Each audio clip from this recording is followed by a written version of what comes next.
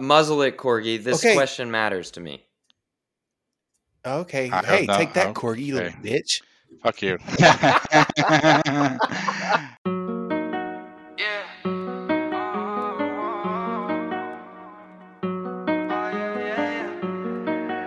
Ayo, Stacks, run it up. I gotta give me a bag, steady type of cash on my phone. Hey, welcome back to Uranium After Dark, the weekly sentiment podcast that has three losers in a basement using nuclear scenarios to play Dungeons and Dragons. This is episode 8. I'm your host, the Bearded Trader. And along for the ride again this week, we have Uranium Corgi and 100K Uranium. How's it going, boys? It's going. What's good. up, BT? It's going good. How long does it take you to think of those intros? You know what? There's times during the week where I think of something. I'm like, oh, let me put that in my Apple Notes, and then I'll remember it for later. Yeah, you said. I always think I'm not going to have one. It's actually the highlight of my week when I can think of something. So that one, I'm gonna have to listen to that a few times. I went over my head. I'm sorry. Well, you're also so young, you may not even know what Dungeons and Dragons is. So you're pretty good. We had another rough week. I think we ended up on a high spot on Friday. A lot of people are saying dead cat bounce. How are you guys feeling about the old portfolio? Not good. Yeah, I'm not good. I'm pretty hungover, so I don't know if it's a hangover or my. Yeah. I'd rather we just introduce our guest. You know, I was prepared for this because no, he can't. And I knew this was going to happen. So sentiment's not great. We feel good about Friday. We'll find out tomorrow which direction we're headed. So actually, the ASX opened up nicely. ELA we'll see it tomorrow. It was up 10%. Yeah. But don't we? We'll that's not even a real stock exchange, right? Isn't that what you said? Sure. 100K. It's just wannabe. Well, it's smaller, but it's good to see some green down there on Sunday night for sure. Yes, absolutely. I never get that. Yeah, I'd agree with that. Well, on the heels of that very stunning revelation about sentiment last week, I would like to take a second to introduce our second official guest, the man with the nuclear plan mustache, Mark Nelson. Yes. Mark, welcome to the show. Thanks, gentlemen. Good to be here. This is great for us. This is. I feel like we're taking it. Great for us. I feel like we're taking it to the next level. And to the few people who messaged me on the side and kind of laughed, saying, "No, like you're lying," or like not gonna happen. Just like jokes on you. We got him. Yeah, no, and I appreciate being invited. I was just on Bloomberg this week, but that wasn't on my mind. It was this podcast with that Corgi profile pic, that wild dude with 100K, and then whoever the beard is. Yeah, I was like, this is the highlight. This is the highlight of my media week. Oh, it's so good. We really appreciate it. I'm excited. I'm really excited. I think it shows how passionate you are about this movement that you'll even spend time with us to talk about it. Yes. Guys, I'm tearing up a little bit. I need a second to recharge and make some kind of mean put down joke. Oh, don't worry, that'll come naturally here in a minute when Corgi gets under your skin. How about you tell us about yourself a little bit? Nope. I will mute your mic. Tell us about yourself and how did you get to where you are now advocating for nuclear? I think I'm just really, really good at failing. Let me explain that. So I'm from Oklahoma City, Oklahoma, in a family that was involved in energy, and my dad is multi-generational petroleum engineer, and my mom is in nuclear medicine. So naturally, as a kid, I thought both were the most boring things I've ever heard of, both energy and nuclear. So joke was on me. I ended up going into nuclear energy. How that happened was I went to Oklahoma State University where there was no nuclear engineering program. I was doing aerospace and mechanical engineering. And then because I don't know, maybe I'm a spook, I was taking Russian language too. So I was doing Russian, aerospace, and mechanical engineering. And then I had a lovely scholarship given to me by an old oil man at Oklahoma State University, the Wayne Allen Scholarship. And that's a scholarship to go to Cambridge University in England to study engineering. And Cambridge had just started a nuclear engineering program at the same time that thorium, the meme tech, was going around the internet with a few early TED Talks and bunch of Reddit posts and stuff like that, all talking about thorium, the magic fuel, right? And so at that time, if you guys had found this space, it would have been 100K thorium trader and all that other stuff, right? But anyway, I saw that. I was just thinking, wow, so if we could just get over whatever's holding us back, we can solve all our problems and live happily ever after. And that sounded like the most incredible thing I'd ever heard. Definitely was too young to think of something like that and think too good to be true. So I applied for the nuclear engineering program, got in, went over to England, and it was off to the races. I absolutely loved everything I was learning about nuclear. Very quickly learned that thorium has some issues and that, you have to start your reactor with uranium or plutonium anyway. That's one of the first things you learn when you come into nuclear, talking about thorium. And then I got my master's, started my PhD, and got basically chewed up and spit out during a very tough time for foreigners in Britain, where the government's job was to kick out as many foreigners as possible. And so I was a foreigner. I wasn't from the EU. I was American. You would think that wanting to be a nuclear engineer would get you through the filters, but the problem is Britain hadn't figured out its nuclear policy yet. It hadn't figured out its nuclear plans, and they barely wanted to hire anybody. So one of the ways they show they don't want to hire people, nuclear engineers with master's degrees in Britain at that time were getting offers of about $39,000 a year salary. How much? About $39,000 a year was my offer salary to go work on the nuclear fleet. Jesus, that's not enough. That's not enough. Well, I don't know. If your dream is to work on nuclear fleets and if you work on nuclear fleets in England, you're living in these small, adorable towns in the most beautiful countryside in the world, right? That's So true. that's kind of cool. But boy, I have to say, your intro, it kind of mirrors my undergrad experience. Yeah, right. I did a Oklahoma to Cambridge. I had a 2 credit class. No, just hear me out. For a Russian, he was a professor, but he wasn't like a bad Russian. He was like a nice Russian. Named Professor Josephson. It was Science, Technology, and Society, and I did there was like 12 people in the class, and I did a presentation on Indian Point and why basically it was good for New York City. And I this was so long ago, and then they shut it down. Now New York City is like 100% carbon or 93% carbon, and just nailed it. So we're like the same, Mark.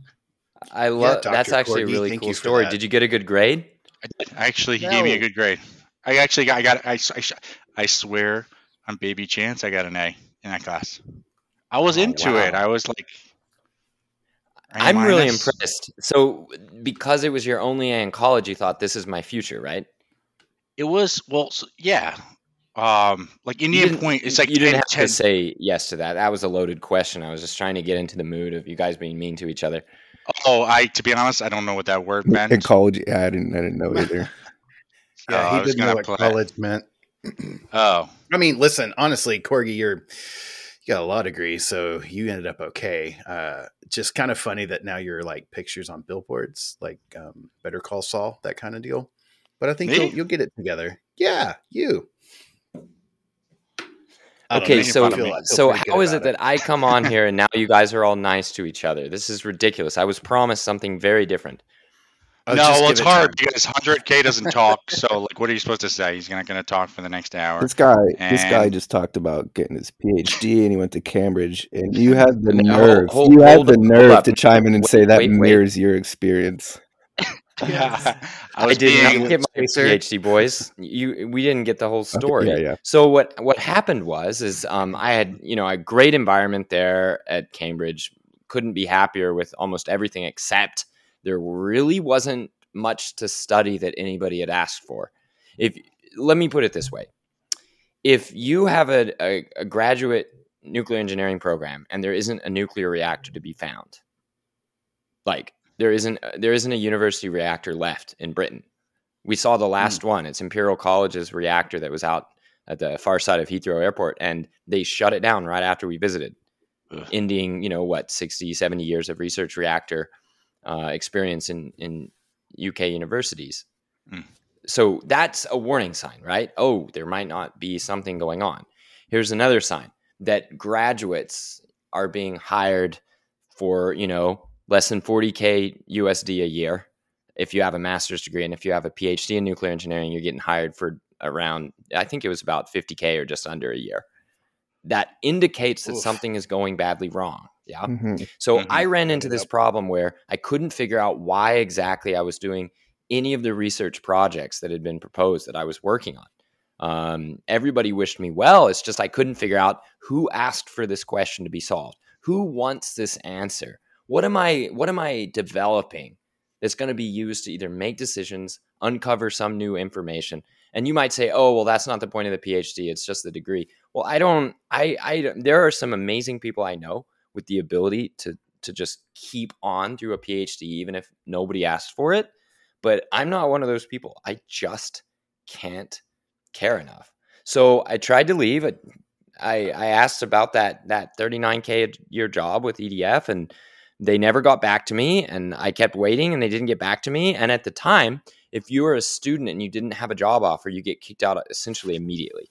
So I got, left my program, got my visa canceled, and ran out from England with my tail between my legs back to the US. Wow. This is a problem. This is our system everywhere. Like, we need our smart people to get paid so much more. Like, if we want our smart scientists to cure cancer, we want our smart nuclear people to save them. But we gotta pay. I know it's not about the money, but you gotta pay these geniuses a tons more money. We gotta keep them Well, careful, because I could counter and say, if they're so smart, why aren't they making money already? Yeah. But I just feel here's something else. Let me push back a little bit. I'm just trying to say you should be getting paid. I think that Britain is about to harvest a very, very bitter set of lessons about what happens when almost all of your talent and energies as a society go into the financial world, and that you're building things, you're developing things, your physical trades start to rot. That is what has happened to Britain, and they have a very, very rough decade coming. And I'm not just saying that bitter, I'm not just calling it sour grapes. And if I couldn't make it, then I want Britain to fail. Absolutely not. I love the UK. I love that they're going forward hard on nuclear. They just have an extremely rough decade where their old reactors are going to be shutting down, and nothing new is going to be ready. Their old natural gas fields are fading out. They don't have new ones coming in, or certainly not enough. It's going to be a very rough decade. What about I'm sorry. I was just gonna what about the investment Rolls Royce is doing? That's what we hear about in the uranium space, all those SMRs. Is that not gonna manifest itself in the UK, or just not? You said a decade, but I mean it might. It might. So one of the problems we have now is that where nuclear hasn't been built, in many ways, we're starting the nuclear industry again from scratch. So the question is, if you're starting the nuclear industry from scratch, how should you do it? Whether they should have or shouldn't have, the UK acted in a way to get at least one mega project in nuclear started. That's Hinkley Point C. That's two very large reactors, pressurized water reactors from now the company is Framatome. At the start of the project, it had a different name, but that's long projects for you. So the UK decided to build these two giant reactors. Yeah, they took 5-6 years to decide to do it. That was the time period where I couldn't get a job because they hadn't decided whether they're going to do it or not. The only reason they decided they could build those reactors is because the UK government took on no financial risk itself. It promised that if the governments of France and China managed to complete their reactor, they would be allowed to collect electricity revenue at a fixed rate for a long time. That fixed rate was a price about 100 pounds megawatt hour is what it is now. That price was ridiculed as being a horrible deal for the people of the UK until this last year. And now it's considered an insane bargain. And EDF and China are probably like, wow, we left billions on the table because the energy pendulum has swung in the other direction from oversupply to undersupply. Now there's not enough energy. Anyway, the reason why I'm saying all that is because whether they should have or shouldn't have, the UK has restarted their nuclear industry with a very particular type of project, a mega project to build 2 giant PWRs right on the coast. I think that they should continue that effort and scale it up. In other words, do more projects where the exact skills, the exact planning procedures, the exact construction techniques, everything is needed almost exactly the way it is at Hinkley Point C at other sites. Now, how many skills are transferable to a different type of nuclear construction, a different technology, a different hierarchy? I don't know. It's really not clear to me whether if you are a construction manager helping dig out foundations and putting in nuclear grade basemat concrete in the first few years of Hinkley Point C, are you going to be just as good doing work like that for any other design of plant? Or is there something about you and your crew staying the same and the layout of the plant staying the same that's the key to unlocking competency? Here, not even competency, veterancy, where the person on the site couldn't write you an essay about what they're doing. They might not even be able to explain how they manage people in a podcast. They just do it because it's the way it worked while avoiding the previous mistakes the last time, right? Yep. When my ex-boss and mentor Michael Schellenberger went over to the Koreans over to South Korea to ask, how are you building reactors so quickly? A lot of people struggled to answer that. It's just something they did. If they wanted to write an essay about it, they would have gone into literature. I mean, they would have. There's so much knowledge that makes a construction site go that is tacit, that is unspoken, that is not recorded, maybe not even recordable, because it's not utterable by the people who are making the changes and making the management adjustments that allow construction projects to go quickly. Go on. Oh, I'm sorry.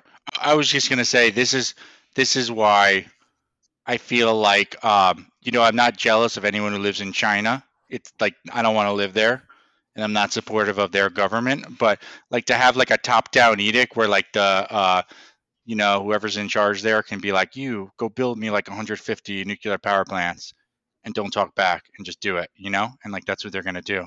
And like, that's the political. Okay. Let me push back a little bit though.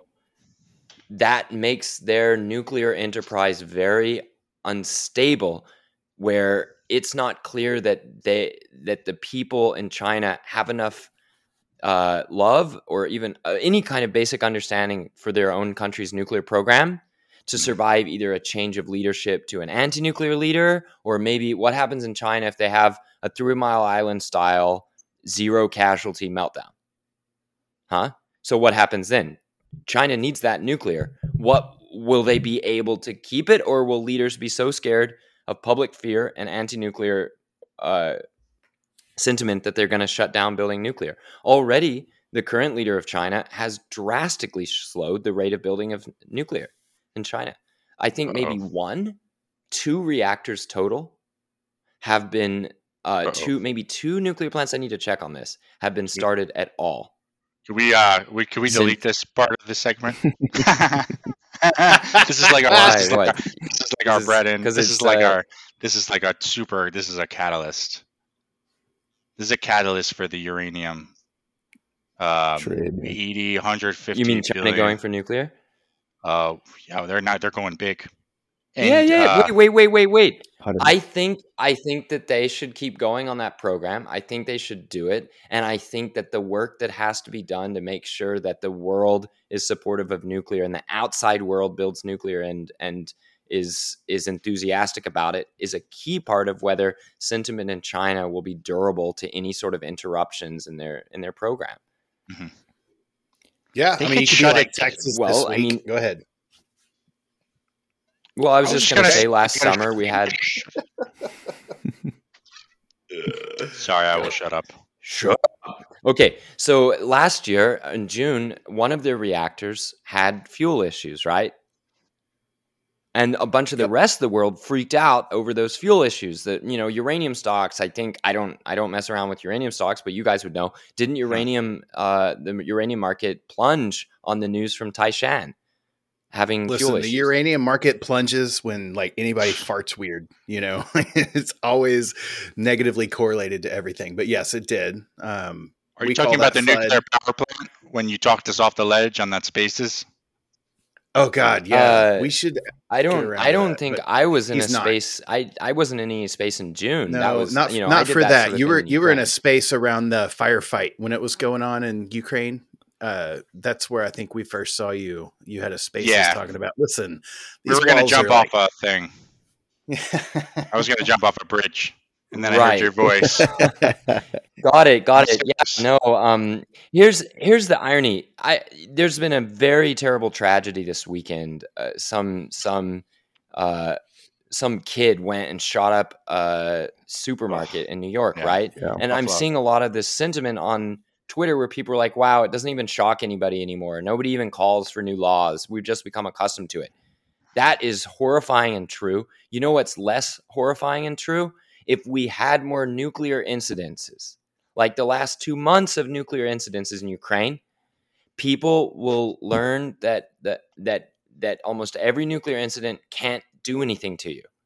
Mm-hmm. That there's basically nothing that can happen to a nuclear plant that can hurt your health anywhere in the world, even if that nuclear plant has to be completely written off.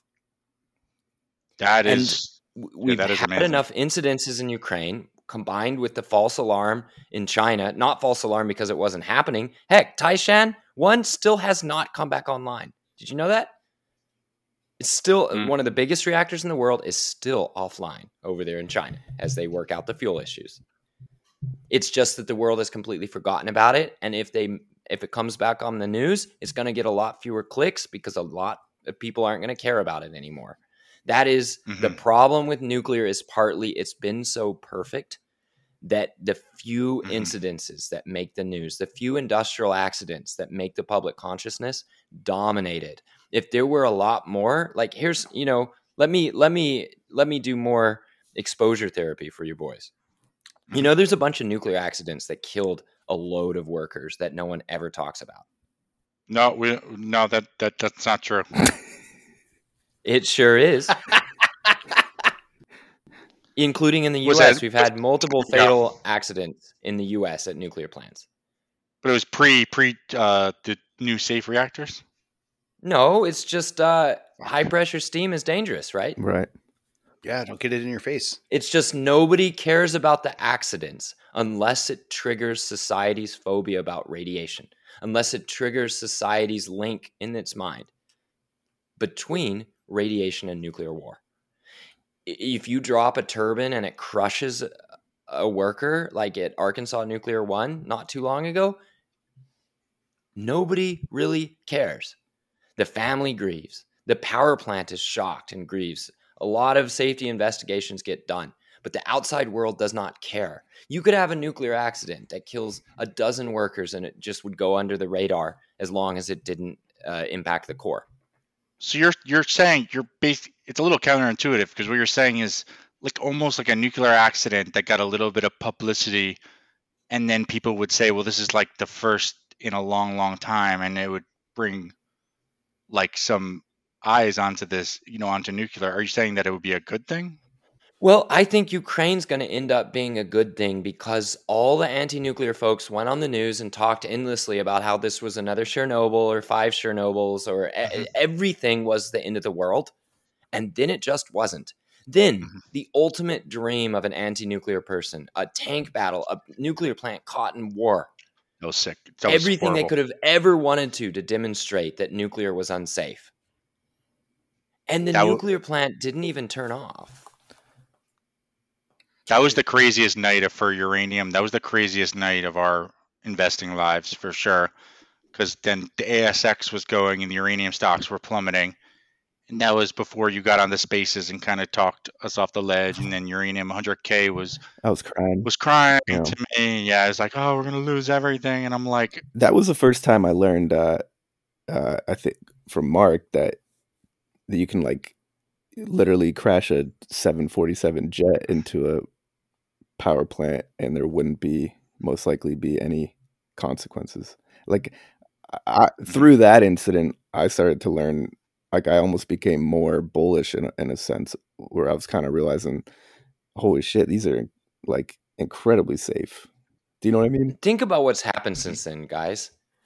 The nuclear plant has been held in many ways. You could call this intolerable. It should never be acceptable. And yet, at no point did the order come down, apparently, to shut down the plant and cease operations from the Ukrainians. And even crazier, the Russians were occupying the nuclear plant, but they had no way to, like, I don't know, take the power without pay. Sorry, that's a weird thing to say, but like most of the load for the nuclear plant is still on the non-captured part of Ukraine. So, like, bills were still going out to entities. The nuclear operator was still putting up notices like, this is a horrible war crime. This has never been seen in world history. This is absolutely unacceptable. We need a no-fly zone. So that was coming out from the nuclear operator next to things like, do remember that in these tough times, we understand how hard it might be, but please pay your bills on time. Yeah. So they were rightfully asking people to pay their bills for this very cheap nuclear electricity coming out of a captured nuclear plant where the staff was able to keep the plant going and keep it going well during all of that. This is like in some ways, this is our Soli moment. This is like crash landing the airplane on the Hudson, proving the quality of people involved in nuclear is so high that it can deal with almost everything in the world right now. That's extraordinary. That's an amazing story. And I think we're going to have a lot of incredible stories coming out of this. And I'm not even discounting that there could be an ugly battle to retake the nuclear plant, and maybe they're going to have a reactor damaged or lost. And you guys need to be ready for that. And it still will be the most important power plant in Eastern Europe, even if they lost a reactor. Think of that. Why? Because at today's energy prices, it's essentially irreplaceable. It is worth tens of billions, that plant. Yeah. It's one of the reasons that Russia wants to take it, and it's one of the reasons that Ukraine won't shut it down. That's how valuable nuclear is. When the chips are down, nuclear is the most important and valuable energy source in the world. That's what we've learned from Ukraine. Yes. That was unbelievable, watching that on YouTube and seeing like bullets like being sprayed at a nuclear power plant. That was insane. I think it was an extremely bold and clever move from the Ukrainians to instigate that fire plant. For one, they loved their plant and they didn't want it taken over. Two, they gave the whole world a preview. What happens if nuclear plants are the site of battles and wars? It didn't tell us everything, and I hope it never happens again. Yeah. But it stayed online. The staff stayed professional. They put out warnings to say, hey, stop firing on it. Nobody listened to the warnings. The plant got captured. The employee training center got, completely wrecked. And the sun came up and the plant kept going. That's not that cool, though, that they did that. That they instigated because I thought like this one guy. Look, he's like Russian. You weren't there. You can't judge. What would we have done? I just don't know. There's a very important moment at the beginning of Gladiator where the Germans completely misrepresented. I bet they've been calm and reasonable even when doing horrible things their entire existence as tribes. But at the very beginning, you have these Germans depicted as crazy tribesmen who are about to get slaughtered, and they say they won't surrender, right? And then one of Maximus's, I guess the head of the Praetorian Guard, whoever it was, says to him, Quintus. Why won't it? Yeah, I think that was it. He says, people should know when they're beaten. And he says, would you, Quintus, would I? Exactly. So, although I would like to think that I love nuclear and am very responsible and would never let, a squadron of security personnel set up for a rocket ambush in a nuclear plant parking lot that I was trying to defend, I don't know because I haven't been there, and I'm not going to pass judgment on those who were. And the end result is that the plant was the first one to be taken in war, had an actual battle, and went through the night and kept going the next day. Yeah, well said. Yeah, I'm with all that. Yeah, and so I think although that it was was a night insane that for we all those of us had. on the outside, none of it changed the fact that the walls are 1.2 meters thick, does it? None of That's our like fear made 100 the Ks. steel reinforcement go away, right? Just kidding. That's right. Still standing, still working. And that was a night for all of us that are in uranium. And obviously that's kind of the crossover. You're more in the space of, hey, we're trying to make cash. We see a thesis here. And I'm not, I don't want to make light of it, but like you're kind of the goods, the good thing that is behind what we're investing in. Yep. So along those lines, can I ask you, Mark? I mean, we've got a crazy cast of characters on UTwit. We've got, which I love. It's awesome. But have you watched anything from the fuel side, which is us over here investing in uranium, bring any kind of awareness to nuclear, or are we kind of like a flea on the side of a dog? Like, have you noticed anything that maybe we're doing positive or that we could do better with that? Or are we dial tone to the whole nuclear industry? It is my opinion, honest opinion, even though I'm not part of your crazy community.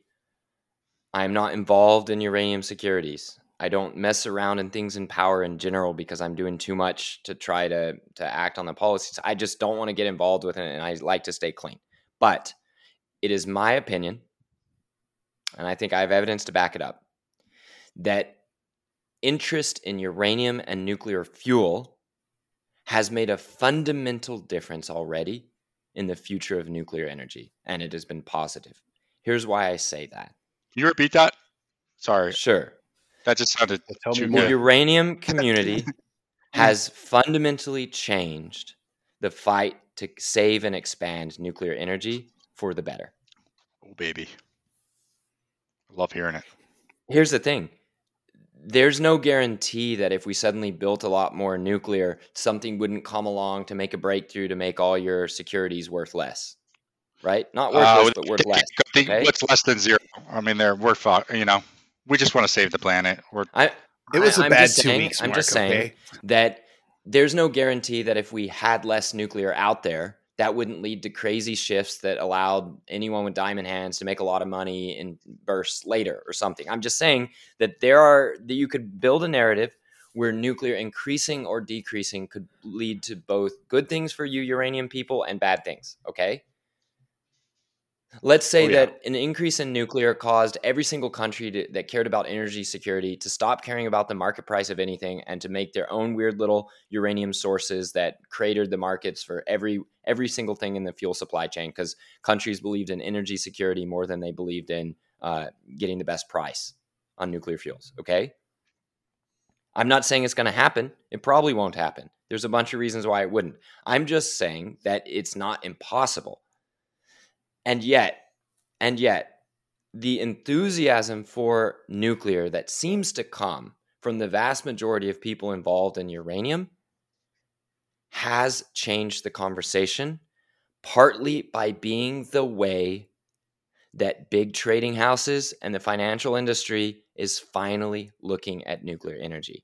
Not through electricity, not through electricity markets, not through ESG, not through any of that, but because of uranium. That sounds so and good. some of the early leaders in the uranium saving the bull world, thesis boys. appear to be people. What? Sorry.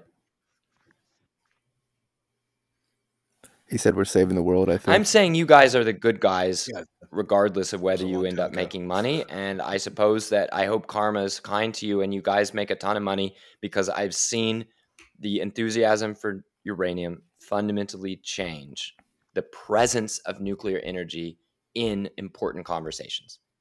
That is, it's putting nuclear in conversations that it wouldn't be in if there wasn't uranium to talk about. That's great. That's how I feel, like how most of us feel. I mean, yes, like the investment thesis, I think for a lot of people comes first, but in the back, I was first, interested because of, trying how we're going to achieve these, like, carbon goals and all these things. But, the investment thesis, like makes a lot of sense. But to hear that uranium is kind of, we're kind of doing this earth saving kind of superhero stuff, that makes me feel a lot better about all this money I've lost in the last 2 weeks. So thank you very much. If you'd gained the money, you could have said it the other way around. The fact that it's doing good for the world could make you feel better about the filthy lucre you're hauling off to the bank. Yeah, Exactly. I will always feel good about the filthy lucre. I'm going to tell you that now. Let me ask you. And here's this. something This is a else, big guys. thing. You're making money and losing money along with people who are fundamentally optimistic about the human condition. That's another powerful thing I've learned from the uranium investment space. That's why we do what we do, baby. That's why we make the millions. That's why Hunter. That's why. And Hunter K is why he wants to date a nuclear lady. Is we just have nuclear babies, and shit, man. I'm super pumped about all this. Yeah, if only I knew someone Okay, that well, had some connections. let me jump in really quick and say that where we dropped off my story, I'm an unemployed PhD dropout slumming it in Cleveland, Ohio. No offense to Cleveland. I'm not saying Cleveland is a slum. I'm saying it's a. Wait, sorry to cut you off. No. Cleveland is terrible. It's terrible. It's not good. It's an incredible I wouldn't place. be friends with anybody that lived there. It's a horrible place. It's dark and desolate. It's an amazing place to figure out what you're trying to do in the world when your dreams of being an academic. When you're down and out. Yeah, exactly. And in Cleveland, I could sit there and stare at electricity market data. I could stare at nuclear news. I could just spend time trying to think what matters in nuclear. What did I not learn while I was technically in school? And what's next? And what happened to me is that I realized that something that people didn't have a good idea about was how much carbon a national electricity grid was putting out in order to make power in each, time period. And I realized there wasn't any place you could go to look at it. This was before the ages of electricity map, right? So I pushed my Excel skills forward a little bit and made a chart that's now, quasi legendary in certain very particular worlds of Twitter, where I put German emissions in red and made it a data point for every hour in the year, all 8,760. And then I put French emissions hourly in green, and I put them on the same graph, on the same scale from January 1st, this would have been 2015's data series that I did, all the way to December 31st, last hour of the year. And the results ended up looking so visually striking that I think it caused a little bit of a shockwave on Twitter, where you just saw what it looks like to compare a Germany versus France. Even the people who knew that France had a bunch of nuclear and Germany has less nuclear weren't prepared for just how different it looks to show the carbon output of Germany versus France for making electricity. Yeah. So that chart, which I made while unemployed, sitting on a couch, I had a sort of day labor job, carrying boxes and stage equipment and instruments for a Baroque orchestra in Cleveland. That's how I was making money to pay rent. I made that chart, and I think it broke out on Twitter. I didn't even have a Twitter account at the time, so I had to, I couldn't even log in. But it broke out, and I got a bunch of emails, people saying, "How did you do this?" Part of that time period, part of that incident is I ended up getting a spot over in Breakthrough Institute in California, and then moved to California for that summer internship. And that set me off away from my multiple years of wasted time in the PhD, and I haven't looked back. Wow. And you met Shelly, I'm assuming, in Cali when you... So this was 2016, and it was the first year that Schellenberger had split from his previous institution, Breakthrough Institute. Very different styles, heading off to do very different things. He was still around a little bit at some of the conferences and things, but and we met each other, and it was brief and cordial. Mhm. But yeah, there wasn't any thought that that would be my direction. And then there was a very special event happen. There was this debate in California about whether Diablo Canyon should stay open. And of course, everybody who was anybody and smart knew that you should go with the crowd. Whenever you see a bunch of Californians thinking one way, you should probably just join in because it's no doubt a super smart thing to do, right? So that's what was happening. And Michael was up on stage at this debate, just getting ganged up on, and he was doing okay. And he was in San Francisco at the Commonwealth Club, and he was holding his own, and it was okay. But then I heard some things that just weren't true, right? So I did some math because I had my laptop there because I'm a huge nerd, and I stood up with the microphone and I said, how can we believe what they say about carbon? They're lying to their customers, blah, blah, blah. It caused a bit of a shitstorm. Schellenberger came up to me and said, hey, how'd you do that math? And I said, well, I mean, this is how I did it, but even more than that, I need a job. So, and then we sat down together at his house, and That's so cool. he interviewed me, and he said, this is where I see us going, but it's going to be a hard journey. Are you in? And I said, yes. Part of the truth was I needed a job. The other thing was I could sense that something crazy was happening. The gap between where nuclear was with the shutdown of San Onofre and the impending shutdown of Diablo and the already it was clear that there was going to be a huge spike in electricity prices and in California, just the gap between what was occurring and whether it could continue, which in my answer, I was like, no, it can't continue or California will be a failed state. That gap was so giant. I was addicted to the danger. I was addicted to the path that said the whole world says we should go on a path that doesn't work. Go for it. Oh, sorry. I didn't mean to cut you off, but I was just thinking in my head, I wish like when in New York, when like Cuomo and AOC were talking about shutting down Indian Point, I wish there was someone with the cojones to kind of call them out on the bullshit, in real time. We tried. This is what I mean when I say there isn't a nuclear industry. Entergy was our best friends. We were making statements. We were putting together climate scientists. Obviously we couldn't take their money because we're a nonprofit, and Schellenberger was really, really, really strict about our standards. And I didn't understand that until later. You know what Entergy did? They went behind the backs of all of us trying to fight to stay to Indian Point, and they made a deal to get basically the equivalent of a big cash payment to save their upstate plants in return for yanking the plug on Indian Point. It was Entergy? dirty. Entergy, yeah, right. Oh boy. I don't. Outside of their home territory, Entergy is positively German. They're doing things that don't make any financial sense at this point in terms of forward price of electricity and natural gas prices and market prices for electricity and sentiment in both Democratic and Republican administrations and subsidies available for nuclear plants. Entergy wanting to shut down Palisades is just, it's like the Germans saying, we have a plan, it's suicidal and horrible, but we already planned it, so we're going to keep doing it. That was the Entergy that shut down Indian Point. That's the Entergy that wants to shut down Palisades.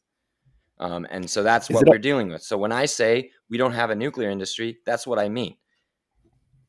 If Entergy is paid up, dues-paying member of the big nuclear lobbying bodies, those nuclear lobbying bodies won't say anything about Entergy's behavior. They just won't say a single damn word, will they?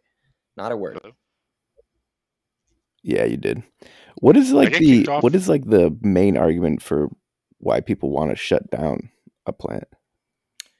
So in New York, it was a number of things, including daddy issues. Like I heard from an old Cuomo family friend that his dad shut down one reactor and he wanted to shut down two to cement his legacy. That's exactly right. I grew up in Westchester, 10 minutes away from West Point. His dad, daddy is named in the bridge, the Cuomo Bridge, and it's just nepotism. It's terrible, and it's all about daddy issues. It all comes The back to only, daddy if we're gonna issues. steelman the argument to close it, the one valid one is, oh, if the nuclear plant had a meltdown, you couldn't evacuate New York City. To which I say, then don't. Then don't. First of all, don't have a meltdown, but barring that, it's a PWR. Don't vent. Just don't, and then don't evacuate. So that's done. So I would say that's the steelman. Exactly. All the environmental stuff, environmental groups don't give a damn about the environmental stuff. That's all smokescreen. They'll look whichever way they're paid to look. They'll look whichever way fits the biases of their founding members and stuff.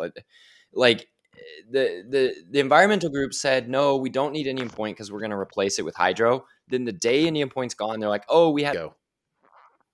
To say about Indian Sorry Point. about that technical difficulty. Pick back up where you were at, Mark. Sorry. Sure. Where were we? India. We were saying that Indian Point, Andrew Cuomo and just his little and the Riverkeeper right. and we were all talking of them. About, hey, Corgi, either get a little further away from the microphone, or you're blowing my ears out right now. I know. Sorry. Is this better? No. Just look at your little bars. There's a visualization showing you your.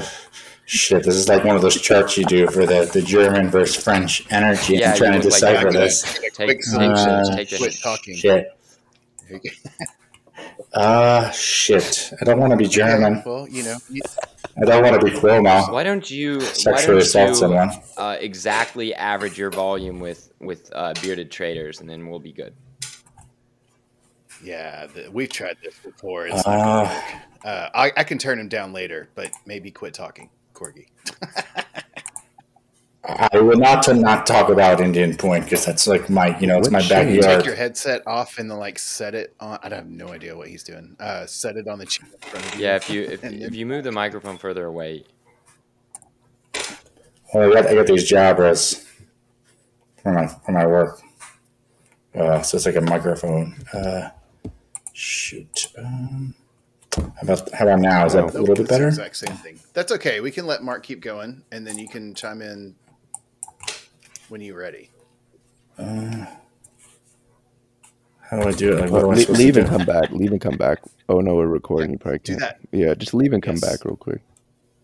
Yeah, see if that fixes it. Okay. Sorry, Mark. This happens every week. No, it's okay. And it may end up being that some of the most valuable things you can do from this is just break out clips, and especially if there's answers to people's individual questions. Yeah, for sure. Okay. Check. Hey, way better. You're back. All right, so just splice and dice. Now. Yes, you're good. You're good. So we left off on we were talking about right. So we were talking about whether why they want to shut it down. And we got through the is Freud in the right word there? Not even sure, but we got through daddy issues. Yeah, we did. We got through the evacuation issue. In other words, like, would you need to evacuate New York City? Would a bunch of people die? That assumes that there's some amount of leakage that would be so harmful that the correct public health response would be evacuation. That just simply isn't the case. It's just not factual. It just really isn't. So that's taken care of. And anyway, New Yorkers now know how to shelter in place. So that's an even dumber excuse now, right? Yeah. Right. So we got to the environmentalists. The environmentalists claim, oh, well, fish eggs, or, oh, we just like other types of clean energy more. It's just, all that is just noise. It's bullshit. It's just to shut the plant down. They don't care about any of that stuff. They will change their arguments the second they get a nuclear plant shut down. They will change whether they care about carbon to putting it after a nuclear plant shuts down. Like, any environmentalist group that wants a nuclear plant shut down, you already know they are an environmentalist group, that their number one priority is actually just anti-nuclear. And so anything they say can safely be discarded unless you're responding to a neutral public or to reporters, or, you have to be able to explain it. So on the fish eggs, the statement is this: nuclear plants will have extremely small, extremely localized negative impacts on the environment. Most of them have localized, extremely positive impacts on the environment. And depending on how much space you give a nuclear plant, they end up filled with wildlife because the wildlife is not allowed to be killed at a nuclear plant. So you end up with large animals, both sea-based, air-based, and land-based large animals. They get bigger, they get fatter, they get fearless. They start to grow big horns if they're deer. They start to grow big bodies if they're fish. That's just the nature of a nuclear plant. You keep people from killing animals, and the animals love it, right? So the environmental stuff about the local impacts is just trash. There are a number of easy, cheap mitigation activities you can do if you're worried about a bit of fish eggs getting sucked in. You just make a little bit of a reef, or you just check the adult fish populations. If the adult fish populations are fine, then clearly the adult fish are not being hurt by having some eggs get sucked into a nuclear plant, right? That's just the way nature works. And the fact that so-called environmental groups don't care about that, and they don't care about the environmental damages of shutting down the plant, just shows you they're not actual environmental groups.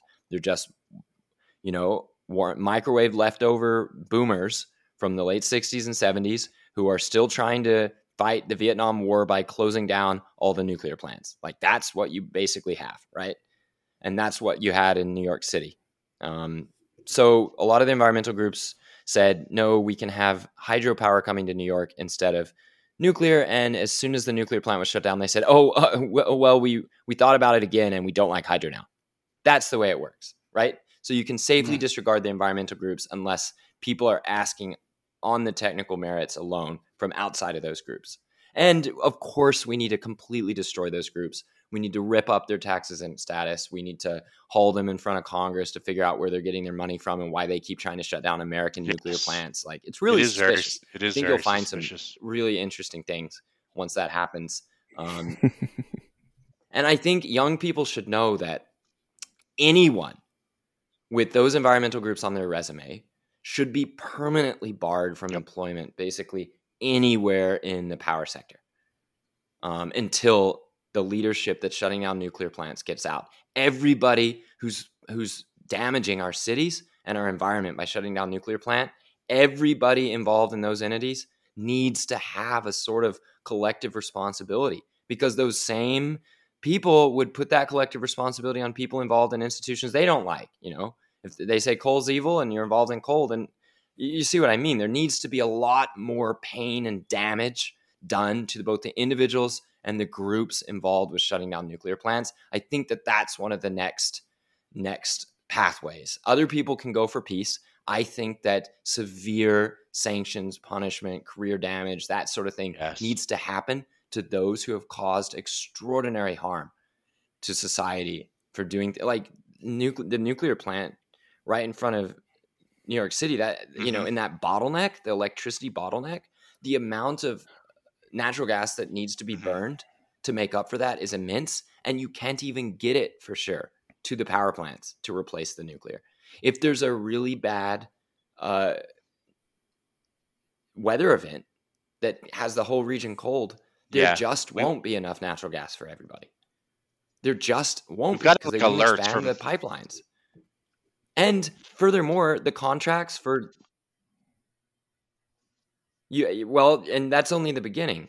The contracts to bring in hydro, even if the environmental groups are defeated and hydro is brought in, the hydro contracts say that Quebec doesn't have to supply it in winter emergencies. I was saying we get like you realize how dangerous that is for New York City? I'm in Long Island. We have these alerts for Con Edison is sending us basically like about the natural gas, and I didn't really read it. I just pay the tons of bills, but it's like the military and there's not a lot of natural gas. And I'm like, bro, I was in Westchester, bro, when before we were 93% carbon in New York City when we had the nuclear.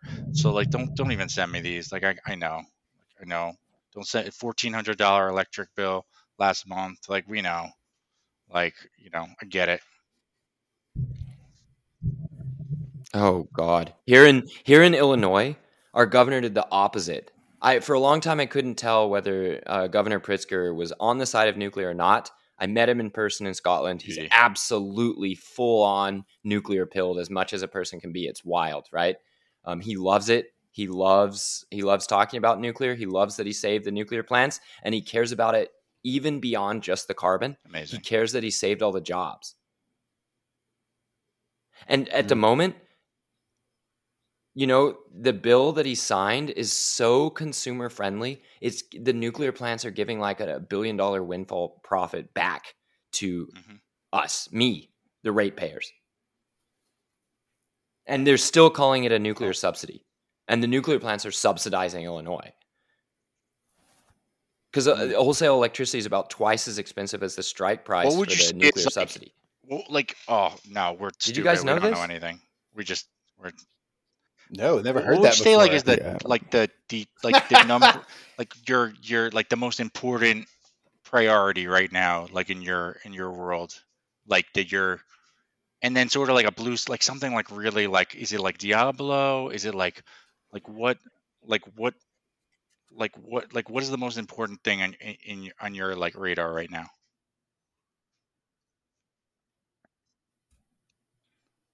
It's a little bit hard to prioritize.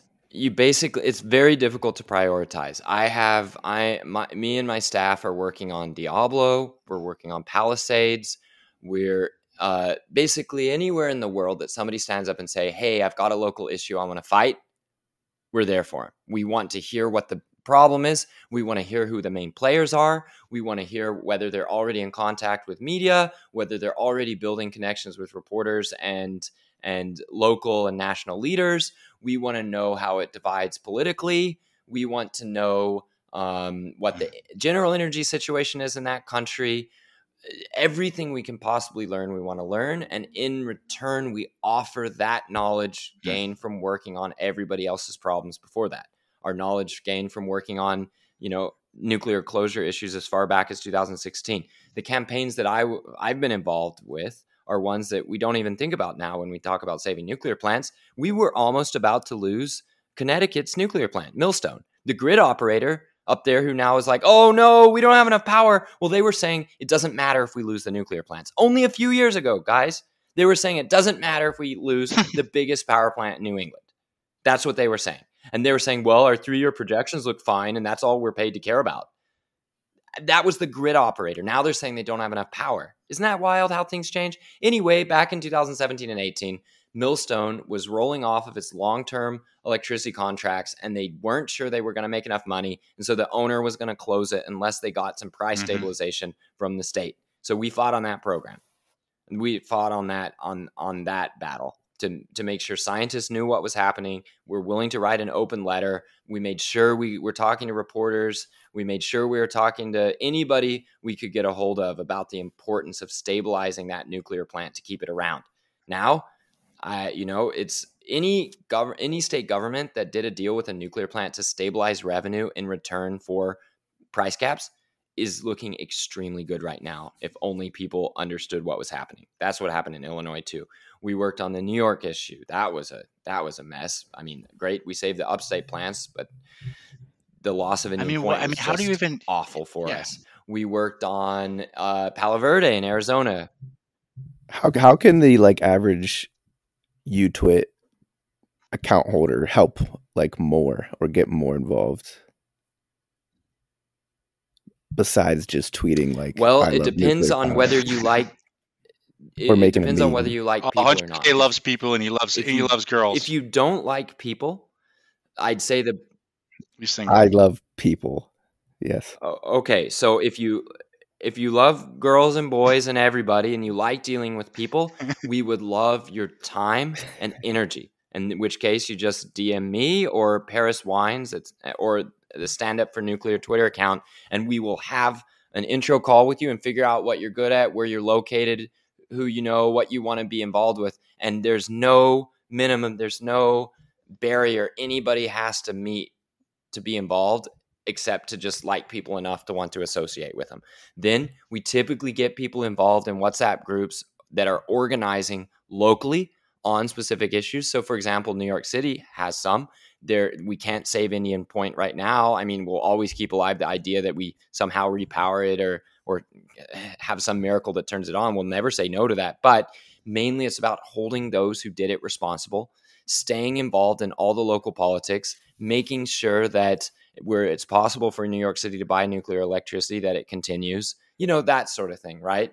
And helping support other campaigns using New York City's network and resources. There's being the financial capital of the world, there's a lot that can be done and should be done in New York City, including on ESG. And that's the next step. Actually meeting real life humans in New York to work on ESG issues for nuclear. That is vital.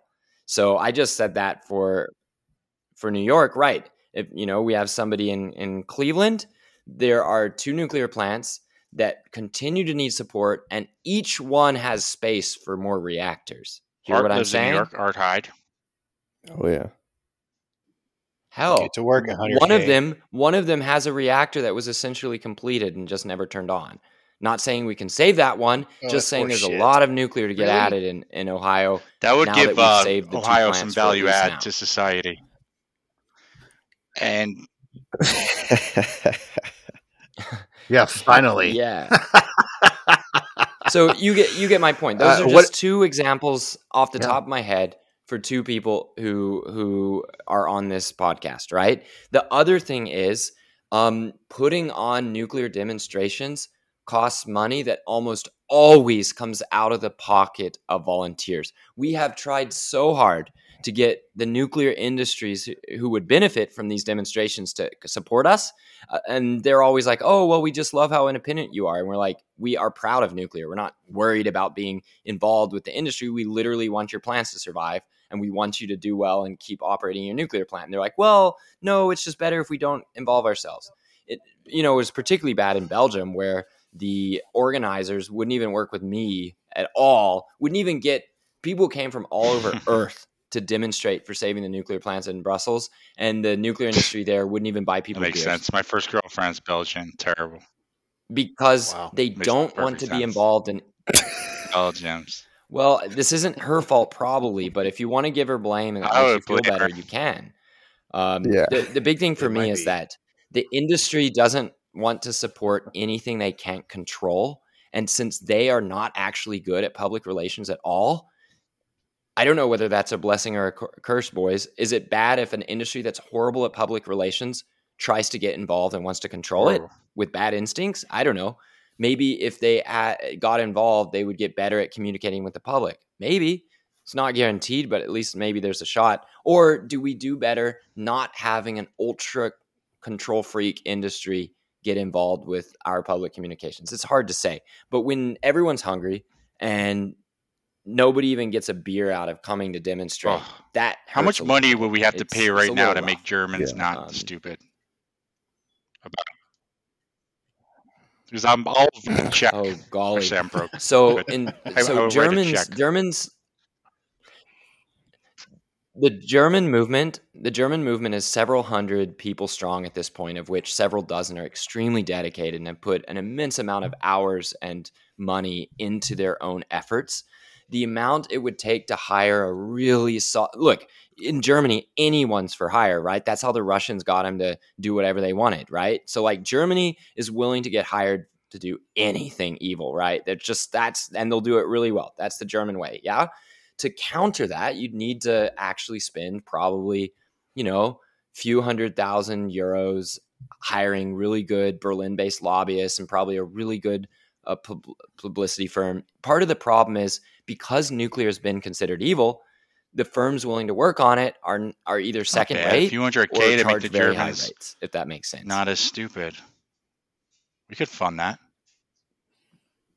Well, look, wait. The German public is already majority okay with including nuclear in their energy mix. So we've won that battle. That's great.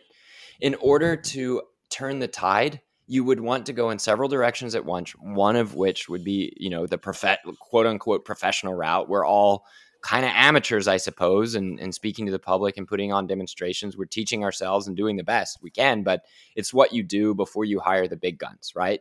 And the German industry isn't going to do it really because they are, until recently, they've been afraid to even speak up at all about anything in their own interest.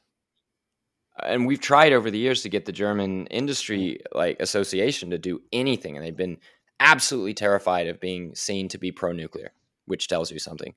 So That's slightly turning, but the intervention would still be big. We have people ready to go shoot documentaries in the towns around the nuclear plant where you have all these incredibly respectable, lovely old Germans saying, we love this plant. This is really great. What are we going to do if we shut off the plant? We'll just be stuck. You can get amazing footage from all around these towns, but it takes time, energy, and effort. Just having money to defray the driving cost of Germans to go to these towns and get this video, that would be something.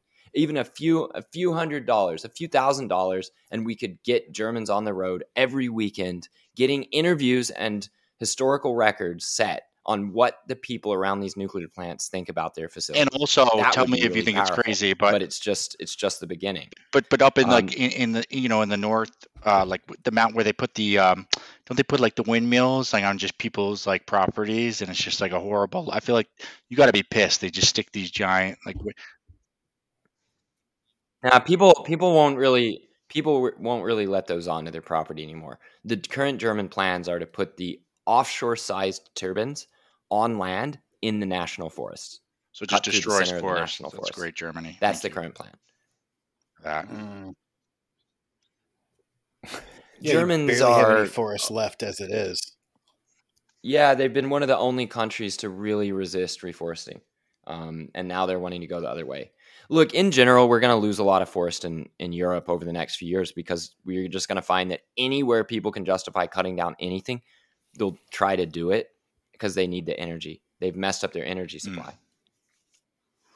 Anyway, my point on Germany is just that there's an immense amount that could be done if there were people who wanted to see that change and were willing to contribute to it. And it would happen both with the people who are already volunteering their time and effort, just defraying more of their costs so they can be more active, put more effort in. It would be, hiring folks in Germany, not by me. I'm a foreign national. I'm not going to go hire lobbyists in Germany, but I don't need to. There are Germans who can get this done.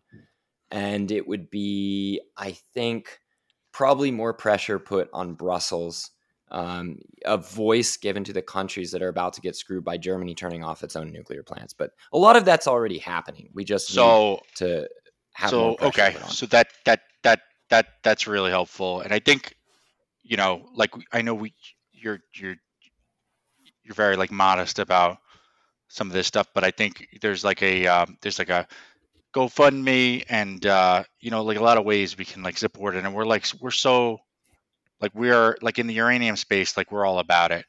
And yes, it's partly because we need nuclear for uranium, but like I will share that page for Stand Up for Nuclear with everyone I know.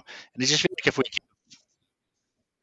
for sure. And the way that works is that Stand Up for Nuclear GoFundMe, we're not expecting to raise much there. That's not going to pay for my staff. It's not going to pay for other organizations' staff. That's to defray the direct expenses of putting on events that look good and attract press and public attention in capital cities and regional cities around the world. That's what that is, very strictly.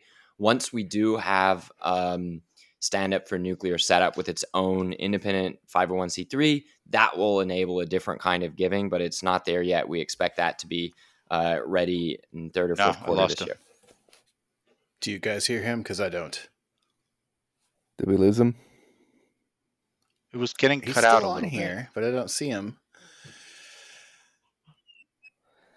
Yeah, I was hearing that. Stand Up for Nuclear. Okay, well, listen. Stand Up for Nuclear. You can check Mark out at Energy Bants on Twitter. No, we gotta get him back. No. Let's get him back. What was it called? Dang it! Yeah, but he's still here. here. The tree falls to the forest. He's still here. I'd say we can't hear him. I don't know what to do then.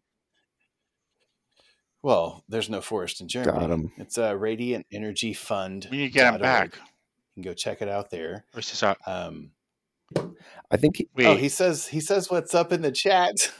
If you refresh, bad internet on his end. He must be in New York by your house, Courtney. I think I feel dumber after this. I feel smarter, but also dumber. Do you know what I mean? Yeah. He's like super smart guy. Clearly really, really plugged into the nuclear industry. Yeah. Things that I wouldn't even know to think about, So anyway, very happy he came on. I We do feel. feel dumber. Where did he I go? definitely do. Oh, he's offline now. Let's see if he bounces back in here. Hang on, he's coming How back. do you He's feel, coming back. Corgi? Okay, perfect. We get Spice. Sorry, we missed like the Oh, last. there he is. Yes. Oh my God, this is going to be a mess later. Yeah. No, we'll have it on here. Don't worry about it. Yes. Yes, let's do lighting. Perfect. Let's do lighting. Yeah, like a So rapid fire. what is it going to take? Beard, you got to do it in. I'm going to pause. I'd love to hear Mark talk about the drivers that led to the first global nuclear build-out of hundreds of new reactors and how that compares to hashtag climate change, hashtag net zero, hashtag energy crisis, and hashtag energy independence drivers we are seeing unfold today on the cusp of another nuclear renaissance. There you go. Don Quakes. All right. And the answer is, when looking at fossil fuel reserves, energy technologies available, rivers left to dam, and uranium reserves, nuclear looked like the most inexhaustible energy source. It's the only one that didn't have to worry about where the fuel was physically coming from. Natural gas supply chains weren't built out, and natural gas turbines weren't high performance enough. And so nuclear was the cheapest and most secure long-term energy source. We were building nuclear plants that are still in operation today in 4 or 5 years for an inflation-adjusted cost of a few $100 million. It really was an extraordinary time. Did we know completely how to operate the nuclear plants well and safely?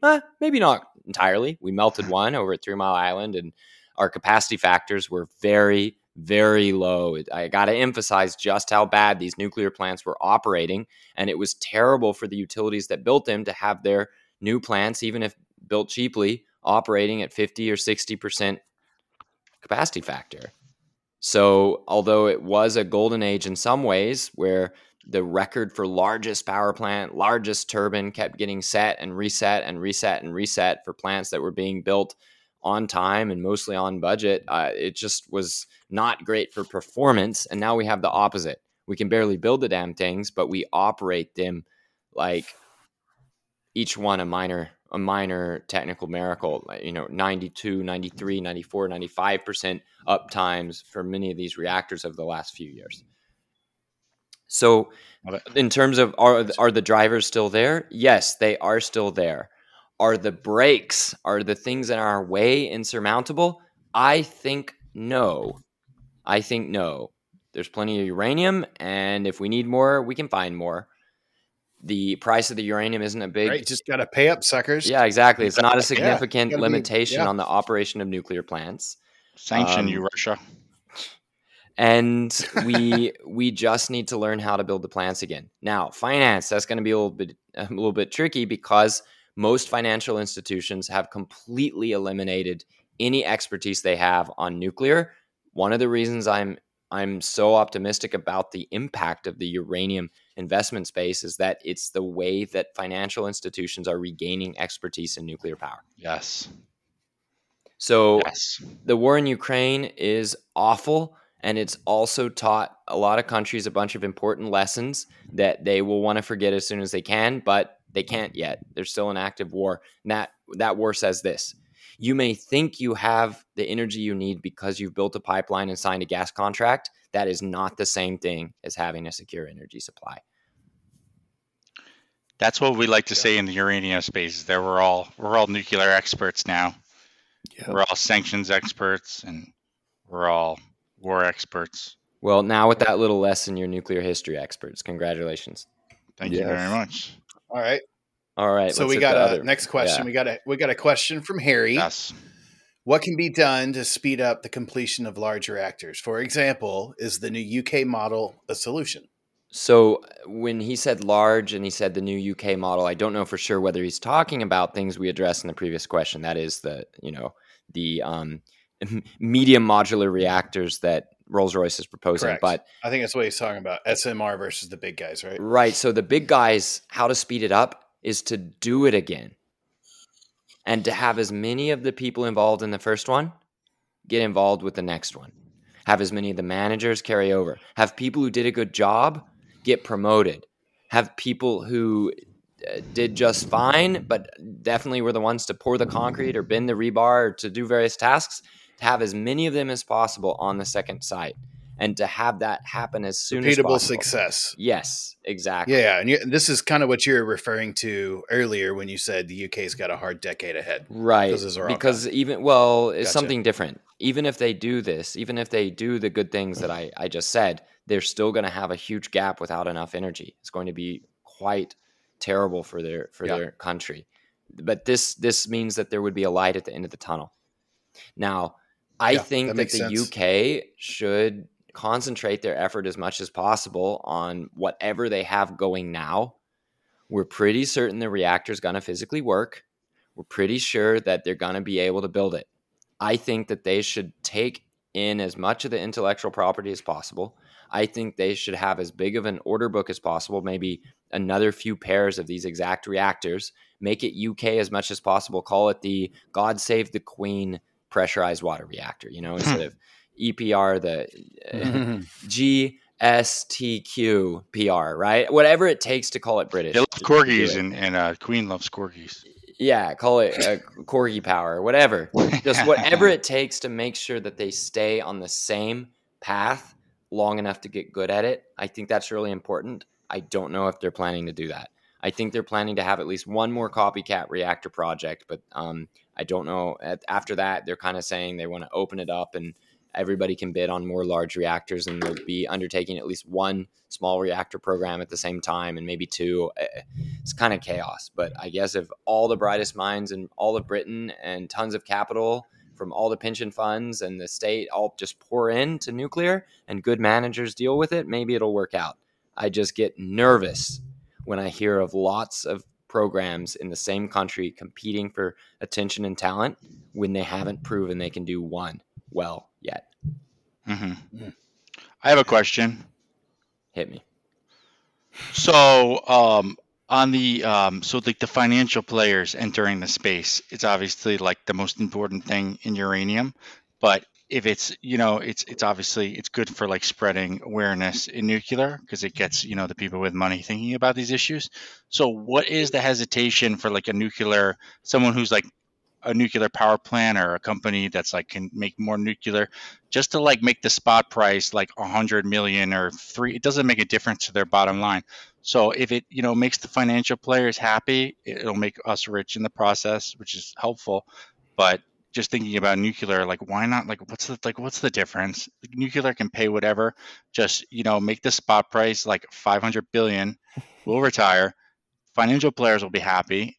It'll be a great narrative for nuclear. We'll get more nuclear. Like what am I missing here? What can we just do this? So that was a little bit more of a statement than a question. Let me say this. Let me interpret that question the way I wanted it to be, which is why do big financial institutions seem incapable of accepting that nuclear is ESG and is part of a low carbon future or whatever people say they care about day to day? Exactly. It's that was what I was asking. If the mid-level people who are interested in nuclear at these big entities were leaders who could be the first one to stand up and say it, they probably wouldn't be at some of those companies. Now, that's a little too harsh. We are hearing stories about young people in big financial companies standing up and saying, I think, my team thinks that nuclear is green. Here are all the reasons we think that. Here are all the experts who agree. We should, as a company, accept that nuclear is green. And those battles are taking place across the financial industry. Huge. That's right so now. Huge. The young people don't understand why the old people won't accept nuclear. But the old people are doing a combination of moving on and accepting nuclear. A bunch of the biggest financial names in the world, the leaders, the old guys, don't think that intermittent energy is investable. And the only reason they do that is they know they're getting one over on the house. They're able to flip projects onto other unsuspecting groups. They're able to lock in the known upside and dump the bad stuff and the uncertainty off onto society or to other owners. Like that's the reason they've been doing green energy so far. Those leaders know they're only doing it for the cash. When they see that nuclear is being accepted by other people as green, they will arrive. It's just a domino effect that we're waiting for the first dominoes to fall. Fortunately, European Union in their own slow, awkward way has declared that nuclear is green. That's going to come into force this summer. Okay. The question This is, summer. yes. Interesting. Germany has already Somebody said should that they're tell going to vote Germany. against it, but they won't sue to block it. Yeah. The EU taxonomy. That's a big. Yeah. That's a catalyst. That is an important catalyst, but It we need to was. be having conversations with folks in the ESG part of every single bank, every investment group, every asset manager that we can. We need to be having constant conversations. We need to be in all of their conferences. One of the reasons I like your space so much and guys like Art Hyde is that they have been persistent in getting involved in mainstream financial industry events, conferences, webinars, talking about nuclear as ESG. They aren't waiting for the ratings agencies to catch up. They're making it to where other people pay a price if they don't catch up, if that makes sense. They're making it to where they're just asserting that nuclear is ESG because it is, and then they're making sure that that idea is planted in everybody's minds. Everybody else is waiting for somebody else to jump. The morning stars, right? The market makers, the ESG ratings groups, they're all having these conversations internally. We just need a catalyst and we just need extra pressure everywhere to get nuclear added. It will happen. I mean, wouldn't the lights be going out? Wouldn't the lights be going out pressure? I mean, I feel like we're just on the cusp of this happening across the grid and in multiple countries. I would think that at some point you're grasping for answers, and this one's just sitting here waiting. It's proven. It runs how much power in the world now? Like 20%, something like that. I mean, it's not dependent upon weather. Like why are we so stupid? I know. And is of course a self-fulfilling prophecy. If you keep the best money, the best managers, and a lot of the best talent out of nuclear, it's going to keep doing a bad job. And there's something else. Once those things get in nuclear, there will be a lot of pressure against the elite organizations whose heads and principals and donors are around the same networks to get on board the program. Here's a catalyst that I think that not enough people are talking about. Jeff Bezos is now actively posting on Twitter. Have you noticed? No. Yeah, well, he is. He also was, gave $100 million. And stuff. He also gave $100 million to the organization working to shut down American nuclear plants. But he did that before he was active on Twitter. Wait, he's giving money to the people that want to shut it down? Yeah, he didn't care. He didn't know. That wasn't his issue. You bastard, Bezos. All he knew is that he had a bunch of money to bastard. give to environmental groups to look good, and he gave money to NRDC. He cannot escape. His entire Twitter network now is pro-nuclear. If you see who he's following, who's involved with, it's pro-nuclear people in his peer group. Oh, and yeah. he's going to see it, and he's going to get excited about nuclear. It may have already happened. Washington Post published hey, everybody, we just discovered nuclear article like 2 weeks ago. That almost certainly had something to do with the very smart, very clever people at Washington Post seeing which way the wind was blowing in Jeff's world. And that is towards being active online and learning about nuclear. You know what happens if you go on Twitter to be anti-nuclear? You get mobbed, not just by the activists in my community, but by the uranium people in yours. We will slice they you. Get slaughtered, right? We will slice you. So pay attention. Pay That's attention so to Jeff. interesting. That's so interesting. Somebody needs to get Jeff's attention about how much money he gave to a group shutting down American nuclear. We're so interested in Musk Daddy, but we forgot about Bezos. Musk Daddy is nuke-pilled. He's solidly nuke-pilled. But Bezos is... You just gave Corgi so much meme material for the next few weeks. Oh, man. No, that's going to be He's going after Bezos. Well, in a good way, right? Did I interpret that correctly? Yeah. So that's what I'd say. There's a social issue. There's social cowardice, social status at play in the mainstream financial players going to nuclear. The reason why Britain deciding on more nuclear is so important is not because they're necessarily going to be good at it. They certainly need the energy, but because they're one of the two centers of global finance, right? Along with New York. Yes. Yeah, makes sense. And UK-based players are going to be able to invest giant pension money in giant nuclear plants. So one of the ironies of people talking about how good it is to shrink nuclear until it's small enough that small players can invest in, well, big players need big investments. You think the Norwegian Sovereign Wealth Fund is looking to build a few test SMRs? No. If they go for nuclear, they need giant nuclear and they need big fat slices of it. A few billion at a time. Oh. Can y'all hear anybody? Yeah. I think we're reconnected now. Sorry. Dude, we've been connected. Mark, you still there? I hear you all. What the hell are you talking about, Beard? 100K? BT. Okay, hit another one of the lightning round questions. Let's go. Oh my! I'll give you. Can I just give you some yes or nos? They just have in my head. Sure, but I hate being trapped in yes or nos. I'll give it a shot though. Okay. Are there any ladies in nuclear single that you know of that 100K would be? Because we've been talking about the uranium nuclear. It'd just be nice. Just say no. There are lots of amazing people of all genders in the nuclear space. What's so fantastic about the current groundswell of support for nuclear is that tons of the leaders that we're seeing rise up and self-select to step out and take risks and be leaders are women. It's always a messy thing to date within small advocacy circles. So everybody should join and make big advocacy circles. And then it becomes easier to find people who are just as excited about nuclear as you guys are. I will say this. It is a great look to be excited about something that is both good and a little dangerous sounding. Yeah, and so if you play your cards right and you develop your other attributes as a potential partner, as a man, then I think there's a way to be extremely into nuclear and to make that a shining tribute to your personality rather than a detraction. I couldn't agree. Wow. Well said. Well said. Is it true that anti-nuclear also hate puppies? Yes.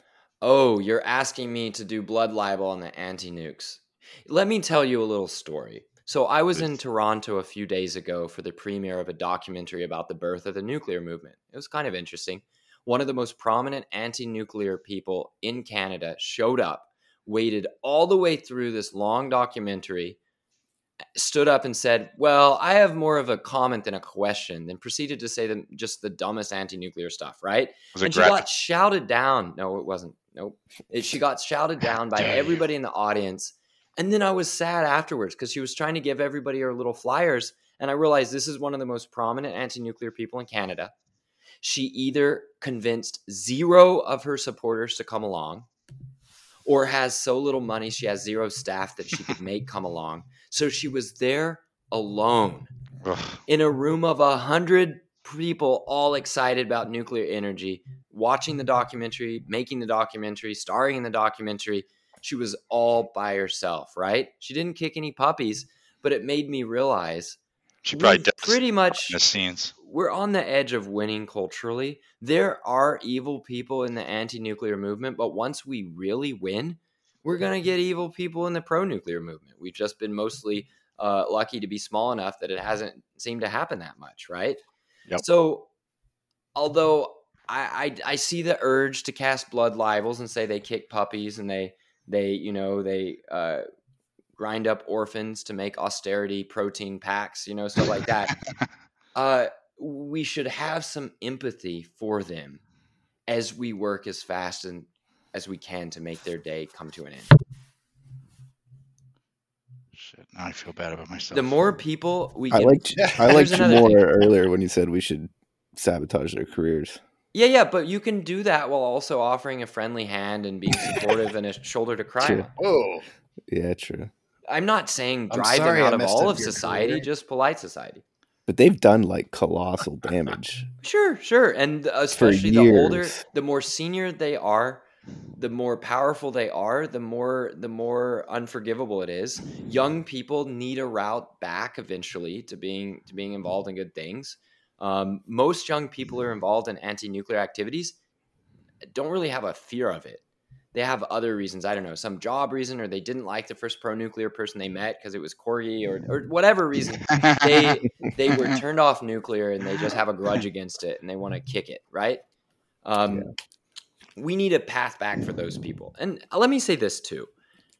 I find that if I build relationships with people based on whatever we have in common, it gets a lot more progress done on nuclear than I could if I just was quote tweeting and dunk tweeting. I used to love doing that. I almost never do that now. I like to show up in people's DMs, and if they want to have a conversation or something, I prioritize that. Not saying that that path is for everybody, just that nuclear is going to win. Yes. We will speed it up by being really fun people to hang out with, converse with, and to build a new world with. That's so beautifully stated. And that just reminds me so much of Cuomo and his anti-nuclear spiel. And, he was on top and he got his Emmy, doing the morning COVID routines. And look what happened. It's a lesson, then the sexual assault, the Emmy got taken out of, he's not the governor anymore. His brother got removed from CNN. So that's I got one. That's what we're dealing with. Are we up for another lightning round question? What was wrong with that? I don't know. I wasn't paying attention when you talked. God damn it. How dare you? Steve asked me a question. Who's that? How dare you? To pass on. He wants to know how soon the Japanese realistically can restart their remaining reactors. 4 days. Next. Okay, so the honest answer is it's going to depend on the reactor, and it's going to depend on this winter and how bad the shortages are.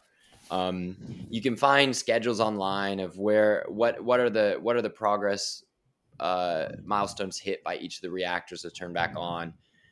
Many reactors are ready to go. It's just a question of where local democracy and local law is. It's clear that Japanese society has discovered that there are bigger risks out there than nuclear, and they're surrounded by them. I think that Japanese reactors are going to turn on increasingly rapidly over the next 2 years. They are going to be very sketchy years for energy and very strong years for any politician in Japan who says I'm pro-nuclear. 2 years? You mean 2 months? Look, Japan works by consensus. That's sometimes very good, like Japan just having its deep state realize that it needs to keep all the nuclear plants that it has remaining. So that's good, right? Mm-hmm. Cherish that. The bad side is when the consensus is that no one should be upset by rudely raising your seawall, implying that it wasn't high enough before, right? No one should be upset by the results of bad safety checks, so just don't worry about them. Like that's bad consensus. Good consensus is deciding that nuclear is too important to lose. Bad consensus is to say that, well, even if there's a national energy emergency, you can't force the issue. Good consensus is saying that if we turn on nuclear reactors the right way with local approval, it will create a long-lasting base for keeping them on forever. So you could put it, you could see good and bad in how slow they're going, right?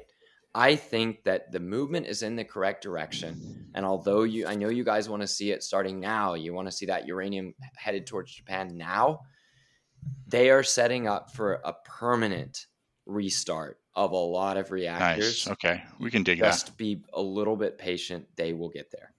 Okay. That's good. Well, if anything, we're not patient. I can tell you that. Last question. I have one more before we let you go. It's got to be a good one. It's got to be a good one. I like this one. This one's my own personal one. I didn't get it from anybody online. 2 more questions. Oh, jeez, you're such a dick. All right. So there's always a concern about nuclear waste. Oh, no. What do we do with it? And where does it go?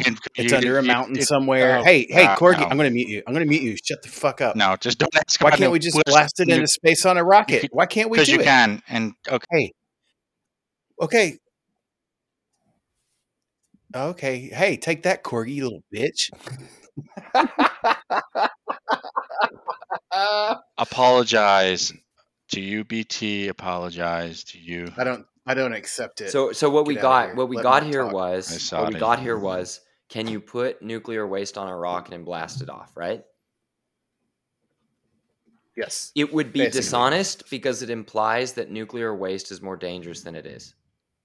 So I don't believe in doing dishonest things like that. I think nuclear waste should be treated as exactly as dangerous as it is, no less so, no more so. I keep nuclear waste in my pocket. That's how little. Do That's you? how little danger it is. Yes. Really? I just thought me. you were happy to see us. No, Anyway. yeah, it gives me stimulation when I'm with good times. The comedy answer on blasting nuclear waste off is that we already do it. We call it RTG, thermal generators for our most valued and precious space missions. Haha. More serious answer is nuclear waste should not even go into facilities like Yucca Mountain. Those facilities imply that nuclear is a special threat. It is a lie. One of the only things I see eye to eye on with anti-nuclear people is that Yucca Mountain shouldn't exist. If Nevadans see such a hustle in making and profiting from a nuclear waste storage that they build it themselves and start making bank, shipping nuclear waste casks there, then let Nevada do that. But they need to do that out of the fear of missing out from revenue streams from hosting nuclear waste. Do you see what I mean there? That's a really good segue into our Nevadans make a business case for why Nevada should host nuclear waste, and they get it built and they get it done, and they say we deserve some of the nuclear waste trust fund because this is going to make everybody's problems go away. Then maybe they should. But because the nuclear waste isn't that dangerous, it should never be a punishment. It should not be a reputational hit.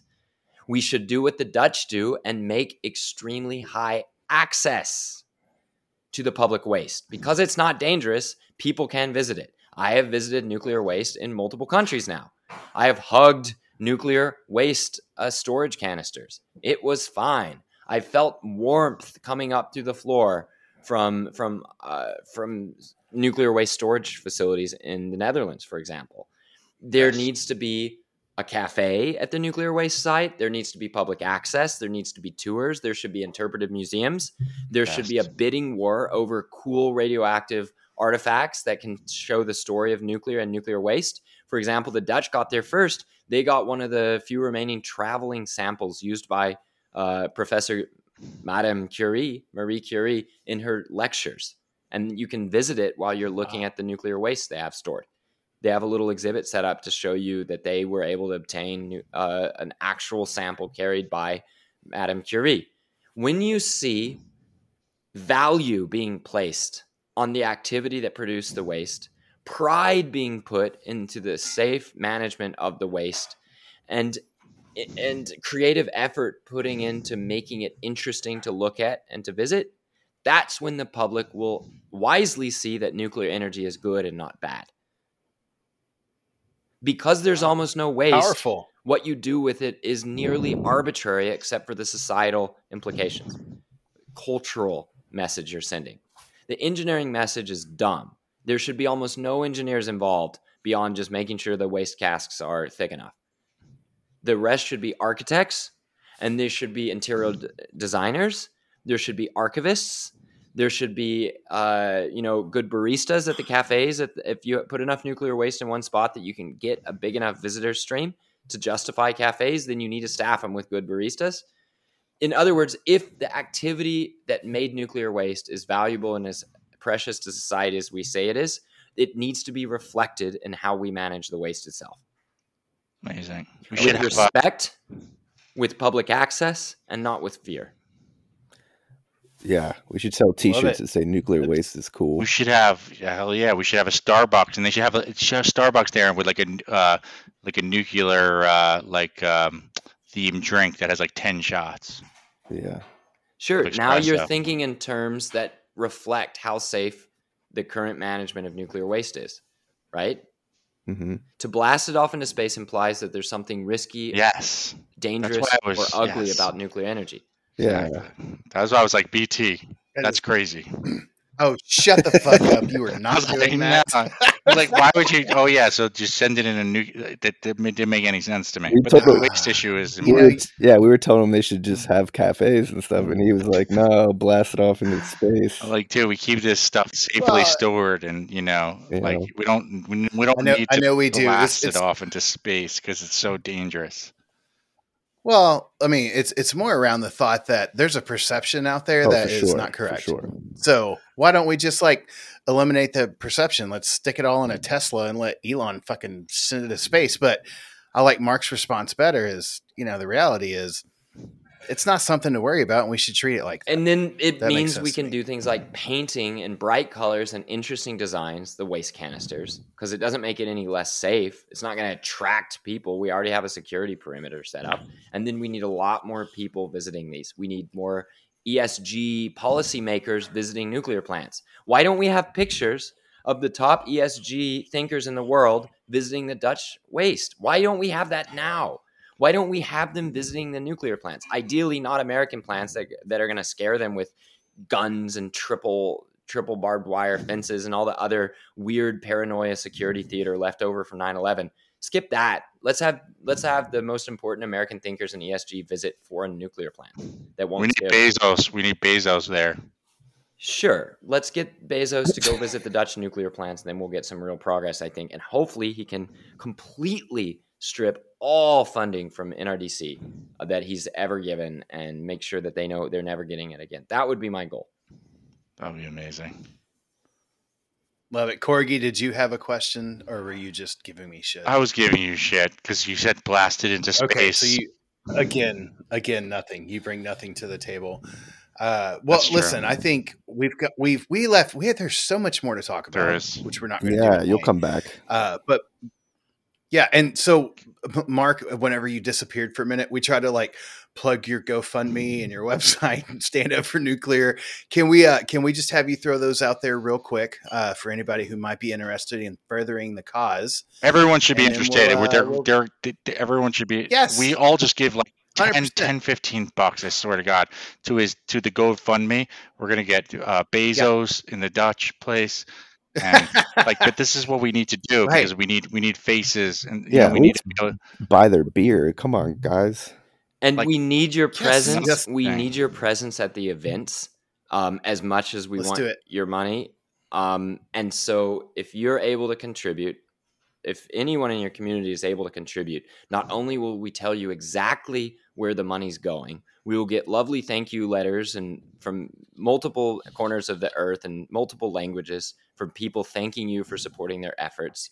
We will show you a roadmap of where those efforts are going in each of the countries we're involved in. And we will get you invites to come support in person and to meet the phenomenal people involved in the activist movement. And I have to tell you guys, the activist movement and the uranium community is starting to merge, and it couldn't happen. It couldn't happen at a better time. Can't happen soon enough, quite frankly. We can meet Isabel. Yeah, she puts on rallies to support Diablo Canyon. There are definitely going to be ways to meet Isabel if you're willing to travel, show up, and help support us in our efforts. I'll go to Diablo right now. She wants to. I don't think she's invested in uranium. She can correct us if that's wrong. She wants to see people writing letters to the editor. She wants to see people, especially in California, contacting their congressmen, contacting their state reps and state senators. She wants them contacting their community choice aggregators, their CCAs. She wants them spending a few hours on their evenings, showing up on the Zoom calls for their community choice aggregator electricity supplier saying, we demand nuclear or we will tell everyone we know to dump your service.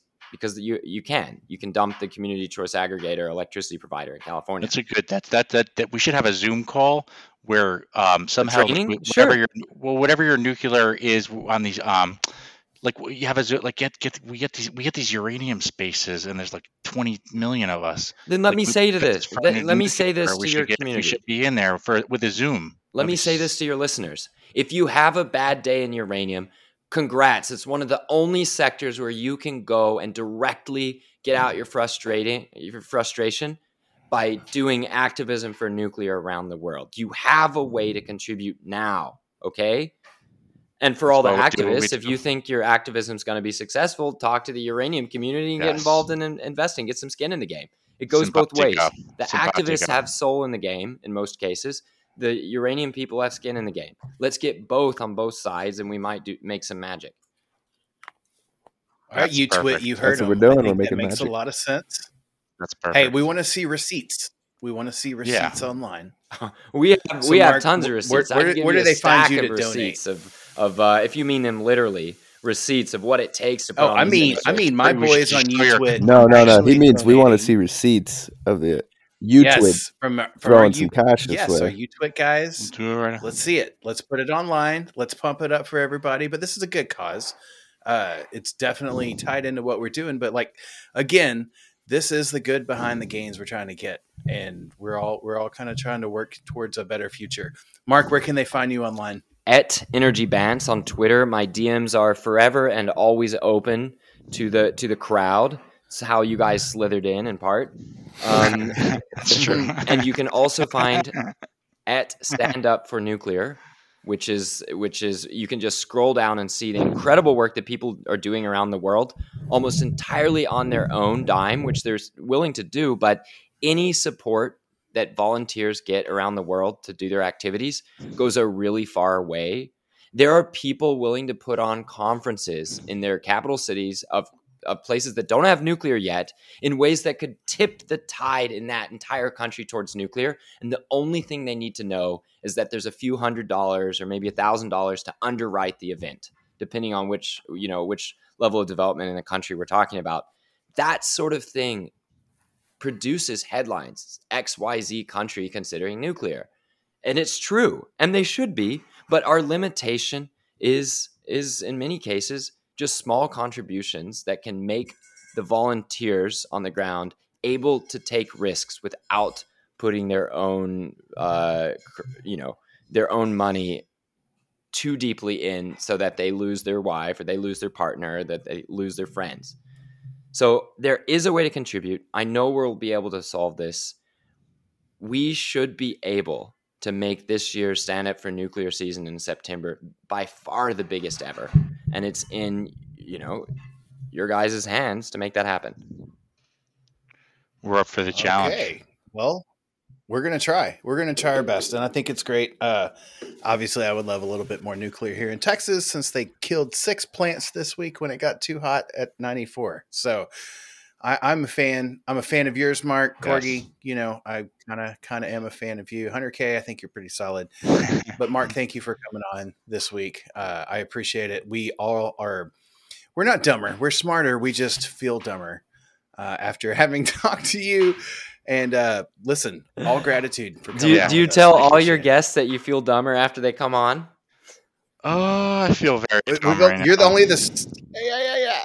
We wake up feeling dumb, but at least we're consistent. Like the power that would come from a nuclear plant. Bam! There you go, dad joke. Well, I'll tell you guys, in response. I feel dumb listening to you in the best way. What I mean is, you have to be dumb to stand up for nuclear energy when even the industry can barely do it itself or barely wants to. You have to be dumb to fight for something that's so unloved and so unwanted. Now that the sentiment is turning around, all of us dumb people can actually have fun together watching the tide turn. We just need to keep at it, or we're not going to save all the nuclear plants, and we're not going to get enough countries starting their nuclear programs fast enough. Yes. Yep. That makes a lot of sense. And for those of us in the trade, we kind of trade on being contrarians, loving something when everybody else hates it. And where we find success is whenever everybody else turns the corner and realizes maybe we were right the whole time, right? This is exactly the same, except we're actually building towards something that powers our everyday life. That's super important. So again, listen, I think we all want the same things, and some of us are a little bit more eloquent than others, Mark, with saying it. But again, one more time, thanks for coming on. And I think for this week, kids, that's going to wrap it up. So we'll see what happens next week. Thanks, Mark. Hot man, we gon' post bail when that ship sail. Oh yeah, I pop bags, that's my swag. Don't get mad, go there. They wanna know how we came up out that basement. We was damn stuck. I was down bad on my ass, I had no job, I was fucked up, yeah. Now I get to sit back and laugh while you haters are mad and you counting your pay stubs. I do this all on my own. Right after wake up, I go get my cake up. I gotta get me a bag, steady type of cash on my bill and that same shit. No, I don't fuck on no lame bitch. Can't even fuck on the same shit. I heard your shit in the swag. That shit is so sad, put in work at that basement. I charge you double that payment. Look, boy, I'm not one you can play with. Watch out, everyone come for that ride out, yeah. Say watch out, we came with that dog pound, yeah. Say watch out, everyone come for that ride out, yeah. Say watch out.